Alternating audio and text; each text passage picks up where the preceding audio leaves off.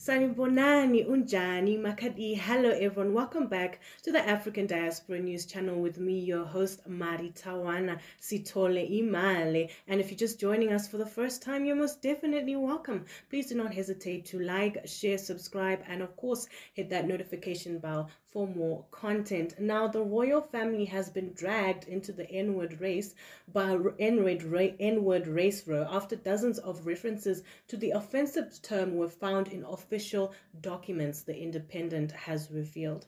Now, a catalogue published by the Royal Collection Trust showcasing a selection of gems and jewels owned by the Royal Collection contained more than 40 mentions of offensive racial terms.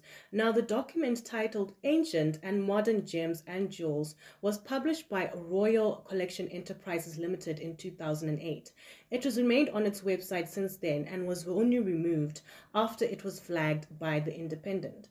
Now, the term was included in a report by the Met Office as well as in Department for Work and Pensions guidance used by doctors to assess benefit claims. Now, the slur had also been visible in the comment section of a page on the government's own website since 2015. The revelations prompted Rishi Sunak's official spokesperson to denounce the word as inappropriate and offensive.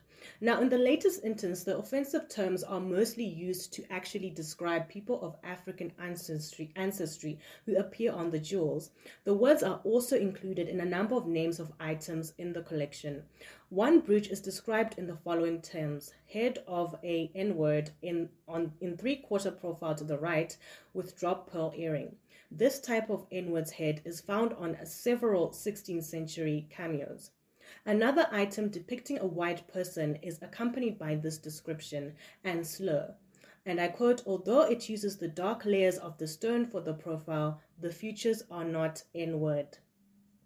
Close quote. An RCT spokesperson said the trust documents were continually under review. The RCT is one of the 5 departments of the royal household and is responsible for the care of the royal collection, the largest private art collection in the world, held in trust by the king on behalf of the nation. It sells tickets for tours of the king's official residences, Buckingham Palace, Windsor Castle, and the Palace of Holyrood House in Edinburgh. This is the latest race road to hit the royal family. In November last year, the royal household faced a public outcry after Susan Hussey, the late Queen's lady-in-waiting, repeatedly asked a black British charity chief executive where she really came from at a Buckingham Palace reception. Lady Susan, who subsequently left her role in the royal household, later met and apologized to Ngozi Fulani, who is the founder of the charity Sister Space.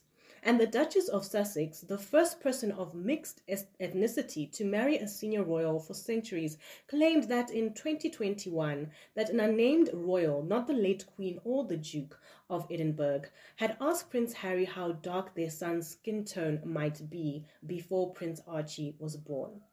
The late Queen then issued a statement at the time saying that the issues raised would be dealt with privately as a family and that some recollections may vary. Now, Prince William was also forced to deny that the royal family was racist following Meghan and Harry's bombshell televised interview with Oprah Winfrey, in which the claims were made. Racial terms such as the N-word have been casually used in a non-pejorative sense throughout much of the 20th century across countries like the US and the UK. In the 17th, 18th, and 19th centuries, such terms were interchangeably used with descriptive language like Africans and slaves in reference to enslaved African people. However, such language is generally considered to be racist in modern times. The Labour MP Kim Johnson, a member of the All-Party Parliamentary Group on Race, said, and I quote, "There are those who will say the use of such terms is innocuous and an accurate reflection of a bygone era. But every black British person today is painfully aware of the legacy of such language in terms of their ongoing treatment, institutional racism, and the policies of the modern British state. From the Windrush scandal to a racist criminal justice system to the use of racist terminology across current government policy documents, the treatment of black British people as second-class citizens today has its roots in the very history of this language, which was born out of." And a close quote. Pan-Africanist Esther Stanford or say, an expert on reparations within the international social movement for African reparations, said the catalogue should instead have included guidance around the historical use of racially offensive terms, while condemning the use of these terms and recognizing their harmful impact. And I quote, "We are in an era where it is well recognized that these terms are offensive and legally considered to be racial slurs," close quote. Open quote, "One would expect institutions that have historical connections to African enslavement to have some type of guidance given around the language that is currently being used in this document.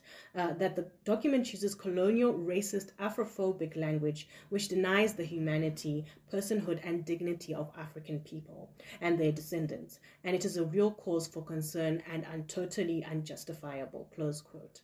Now, a Royal Collection Trust spokesperson said, and I quote, "Royal Collection Trust has an ongoing program of activities to research, display, loan, and publish detailed records of objects in the Royal Collection in order for a wide range of audiences to learn about the collection and its history.